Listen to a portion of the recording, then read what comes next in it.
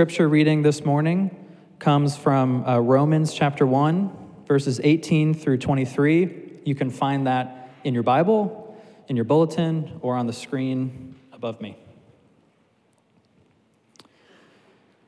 For the wrath of God is revealed from heaven against all ungodliness and unrighteousness of men, who by their unrighteousness suppress the truth.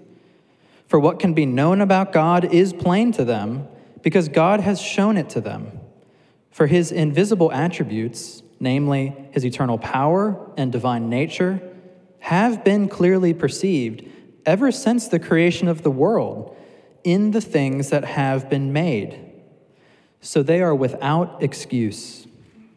For although they knew God, they did not honor him as God or give thanks to him. But they became futile in their thinking, and their foolish hearts were darkened. Claiming to be wise, they became fools and exchanged the glory of the immortal God for images resembling mortal man and birds and animals and creeping things. This is the word of the Lord. Thank you, Scott. Good morning, church.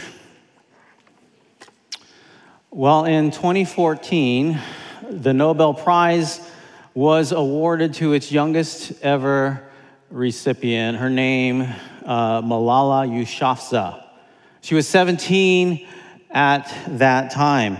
And she would go on in 6 years in 2020 to actually finish her education and get a bachelor's degree from one of the colleges of Oxford. Why did she get the Nobel Peace Prize?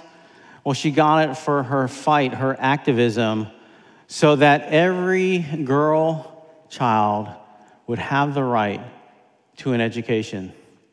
Now, this is astounding news. It's wonderful news, but to really, really appreciate how great of a news this is, you need to know some bad news about Malala's story.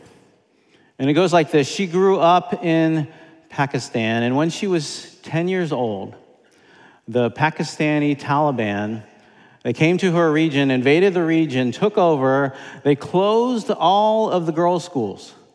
They prohibited women from having any kind of active role in their society. And so just like that, Malala had lost her ability at the age of 10 to have any more education. And she took to activism. And she got the opportunity when she was young to give a speech at a local press club. This is what the title of her speech was: "How dare the Taliban take away my basic right to education?" Very provocative. And for sure, it caught the attention of the Taliban, and they were mad. And they went and they sought her out, and they did what? They shot her in the head. And so when we look at the backdrop of all of this bad news, why is it so great that she was able to go to Oxford and get a degree? Why was it so great that she was recognized for this activism? Well, she shouldn't even have been alive. And yet not only was she alive, she was recognized across the world, and she went on to get a wonderful education. You see, understanding the bad news of Malala's story helps us appreciate and understand just how great the good news is.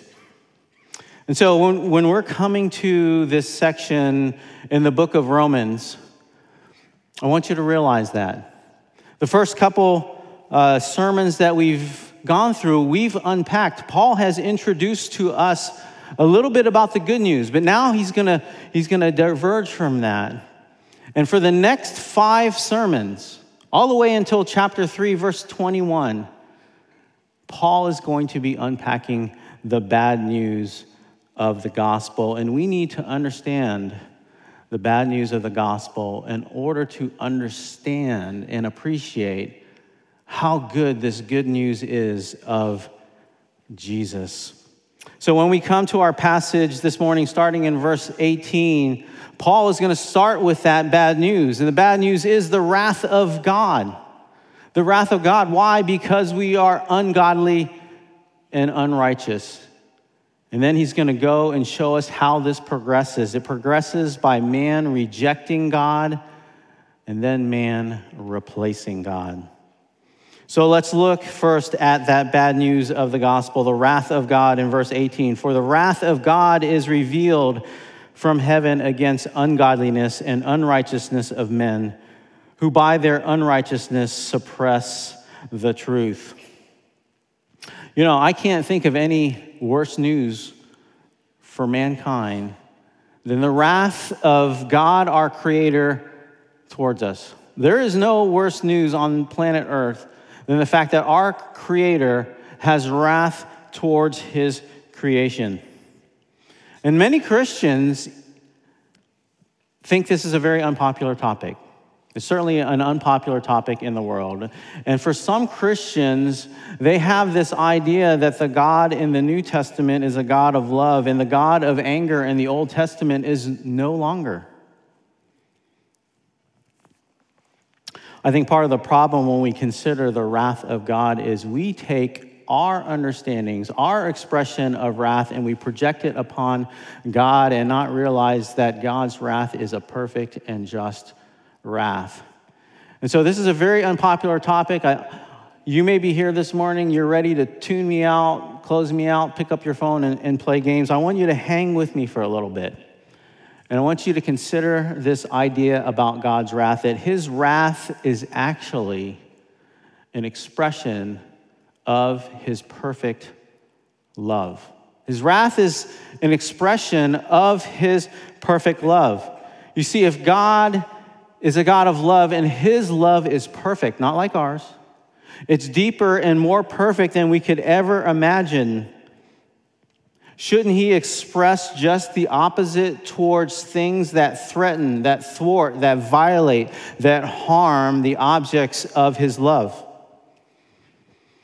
If God is morally perfect, if he is drawn towards righteousness and holiness and goodness, shouldn't he, on the other hand, also equally be repulsed by unrighteousness and by evil? Would he really be a God who is perfect in love and perfect in righteousness if he was cool or indifferent towards evil and unrighteousness? You know, I want you to consider, what is it that you love? Think about even on a human level, what is it you love? Maybe if you're a parent here, you're thinking of your children. And fathers here, I want you to think of your daughter. And if your daughter goes out on a date and she is mistreated, if she is terribly mistreated, if she is harmed in some way, your anger as a father is going to rise against that. Why? Because of your deep love towards your daughter. It will rise because you love her so much. A God who is one who is perfect in love must perfectly express his wrath as well. Otherwise, it would be a contradiction. He would not be perfect in love if he did not express his wrath towards evil. Think in the New Testament, think of Jesus and when he got angry. And I want you to think of, if you're a student of the Bible, you know of the scenario when he cleansed the temple. You can find this in Mark chapter 11. Actually, the interesting thing is this account is recorded in all four Gospels. And I think it must have left an impression on the apostles to write these accounts, that Jesus was there in the temple going berserk, flipping tables, driving out the money changers. And why was he doing that? Well, they had set up shop in a place called the outer court. And why was that significant? Well, the outer court was the place where the rest of the nations, the rest of the people who were not Jewish, were to come and to worship and to have access to God. But that place was no longer. It was a place of commerce. Money was being exchanged. Sacrifices were being sold. Jesus would call them a den of robbers. So he's giving us an indication that it's not just a convenience. No, there's something deeper going on here. These people were taking advantage of other people. Right? You see, people would travel to the temple from all sorts of places to offer their sacrifice. And sometimes it's not convenient. Sometimes you wanted to get your sacrifice right there at the temple. That's a good thing. That's a convenient thing. But Jesus is saying they are robbing you. It would be like that gas station or store out in the middle of nowhere that is jacking up their prices because they know they got you. You don't have a choice. Jesus gets angry because of his great love. He's a God of love. He loves justice. He loves mercy. He loves goodness. And when he sees this evil, he cannot be cool towards evil. B.B. Warfield, some of you may know him. Some call him the last greatest theologian from Princeton. This is what he would say about Jesus. Compassion and indignation rise together in his soul. Together. In other words, they're two sides of the same coin. They have to exist together. If we want a God who is love by necessity, we want a God of wrath. We don't want a God who puts up with evil, who is cool towards evil. And our scripture in verse 18 is saying that God's wrath is revealed against men because of their ungodliness and their unrighteousness. And that ungodliness and that unrighteousness, it progresses. And so this is how Paul unpacks it. Secondly, that man in his unrighteousness and ungodliness, he rejects God. We see this in verses 18 through 21. And then starting in 19, you'll see this to set it up. That God has made himself known in his creation. In verse 19, for what can be known about God is plain to them, because God has shown it to them. For his invisible attributes, namely his eternal power, his divine nature, have been clearly perceived ever since the creation of the world and the things that have been made, so they are without excuse. We can see God by looking at his creation. We can see something about him, his attributes. The scripture is telling us right here that he is divine in nature. He is not a human. And that he's eternally powerful. And so an all-powerful divine being who dwells outside of time, who lives forever, created the universe. So, when you look up and you consider the universe, when you look at the expansiveness of the galaxies and the trillions and trillions of stars, when you consider planet Earth, how it's so perfectly positioned in its distance from the sun to sustain life, when you consider how complex Earth's ecosystem is, how everything is somehow needed and working together. When you consider the complexities of the human body, how all our cells and our neurons and our brain and organ, all this is working together to create an intelligent being out of matter. One that is not just intelligent, can think and create and appreciate things that are beautiful. What place is there for beauty if we are just cells and neurons firing? Why do we universally look at sunsets and sunrises and mountains and say that is something beautiful? The psalmist would say this in 19:1, the heavens declare the glory of God, and the sky above proclaims his handiwork. Why is it beautiful? Because it speaks of a glorious, beautiful, eternal, powerful, intelligent designer, God himself. Someone far greater than us has designed everything that we see. And so it's like creation is writing a story, singing a song about its creator. But we see in verse 18 that man rejects God.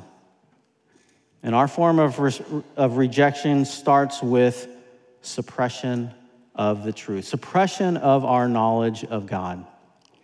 You see, everyone on planet Earth knows that God exists. The scripture says it is plain to them,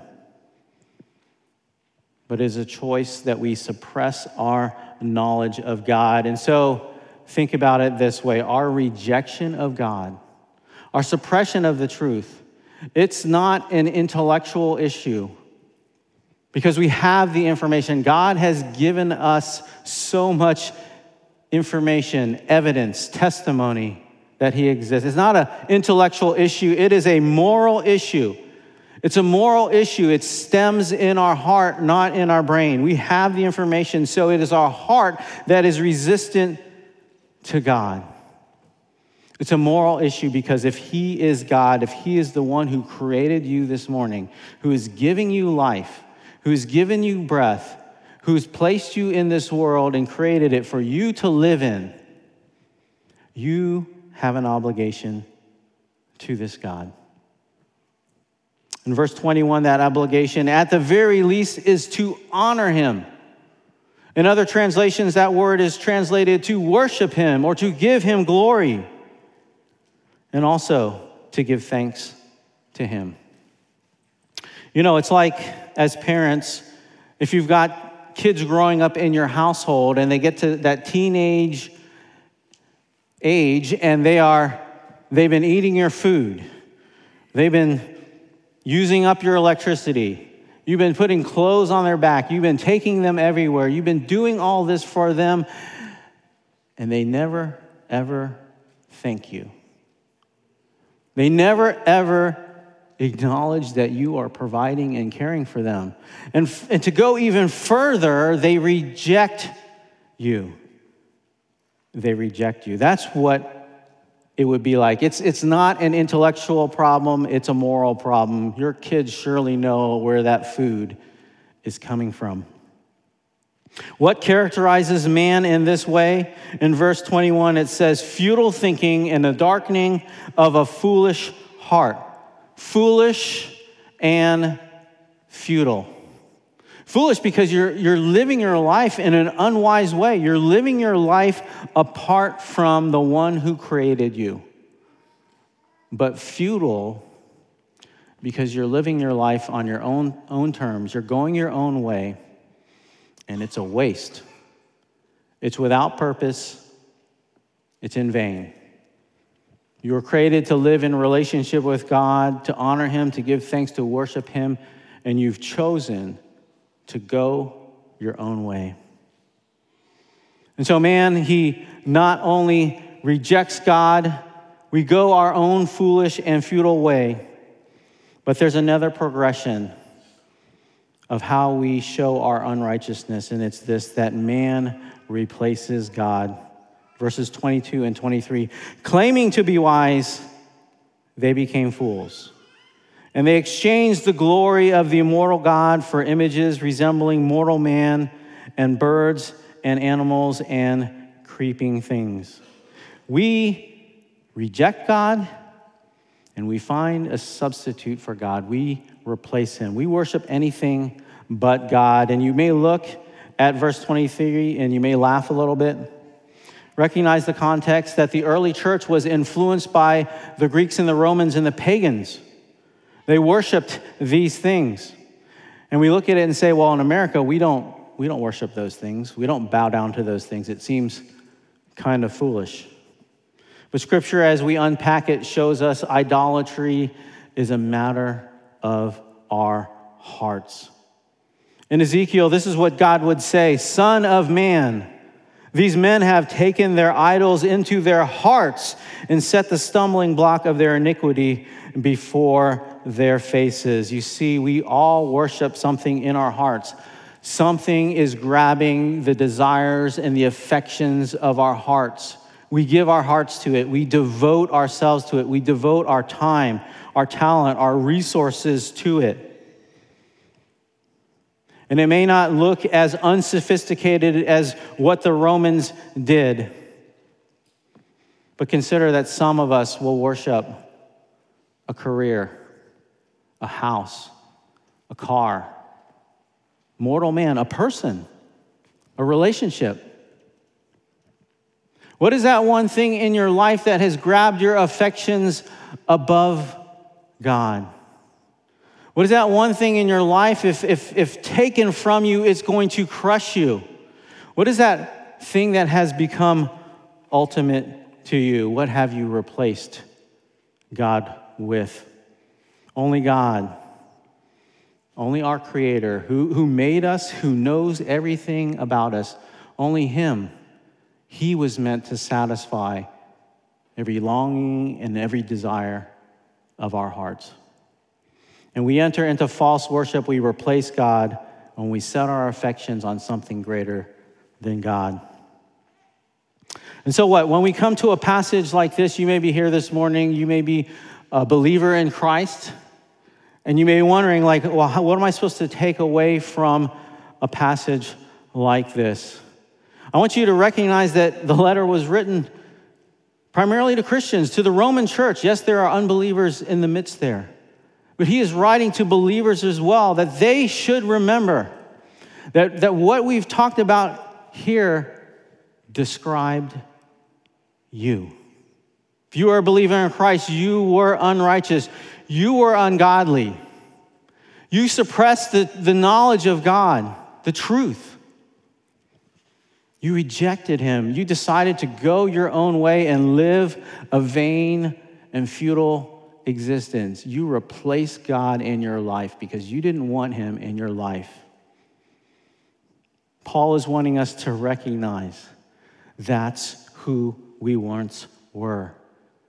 And by default, what does it mean? Scripture says that we were without excuse, and we deserve God's wrath because of our unrighteousness. And that's the bad news. That's the bad news, and it's the bad news that helps us understand how exceedingly great the good news is.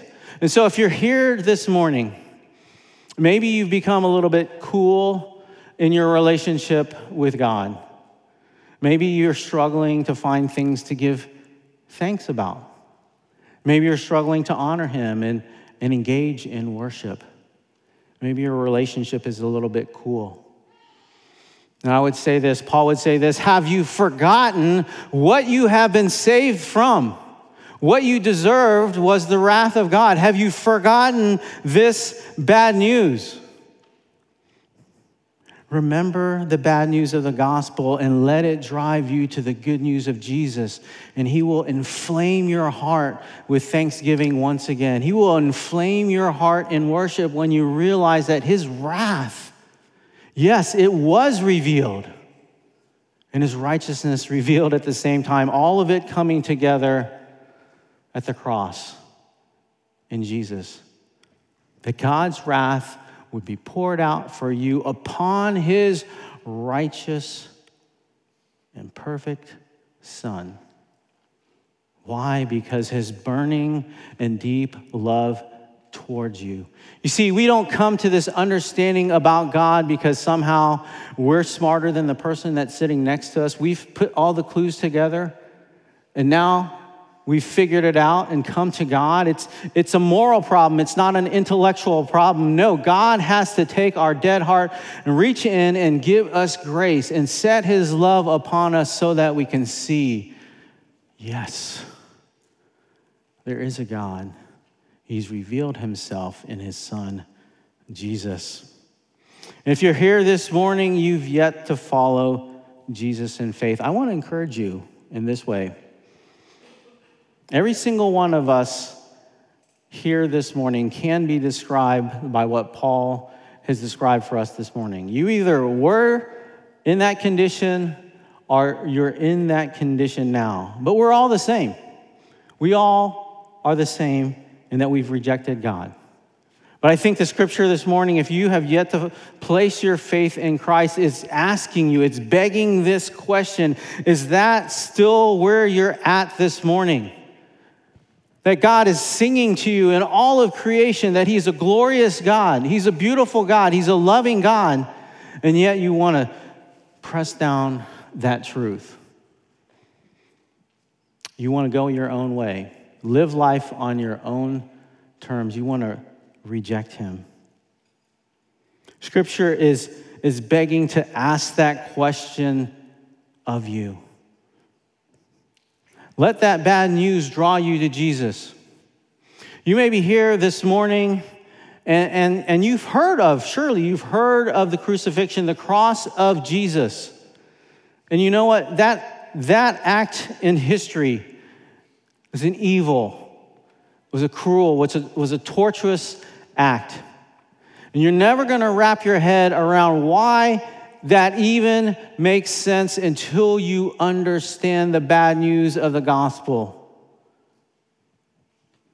And so let the bad news of the gospel draw you to the good news of Jesus, and let it draw you to trust in him for your salvation. Would you pray with me? Heavenly Father, we do thank you that you have not left us on earth without a knowledge of your greatness, of your goodness, of your beauty. That you take care of this earth. You take care of everyone on planet Earth. And you have come near in your Son, Jesus. And in Jesus, we see the face of God, goodness and love and mercy, and yes, even the wrath. And we thank you, Lord, for such a Savior who would take upon himself the perfect wrath of God in our place. We praise him. We give you thanks. We honor him this morning. It's in his name we pray. Amen.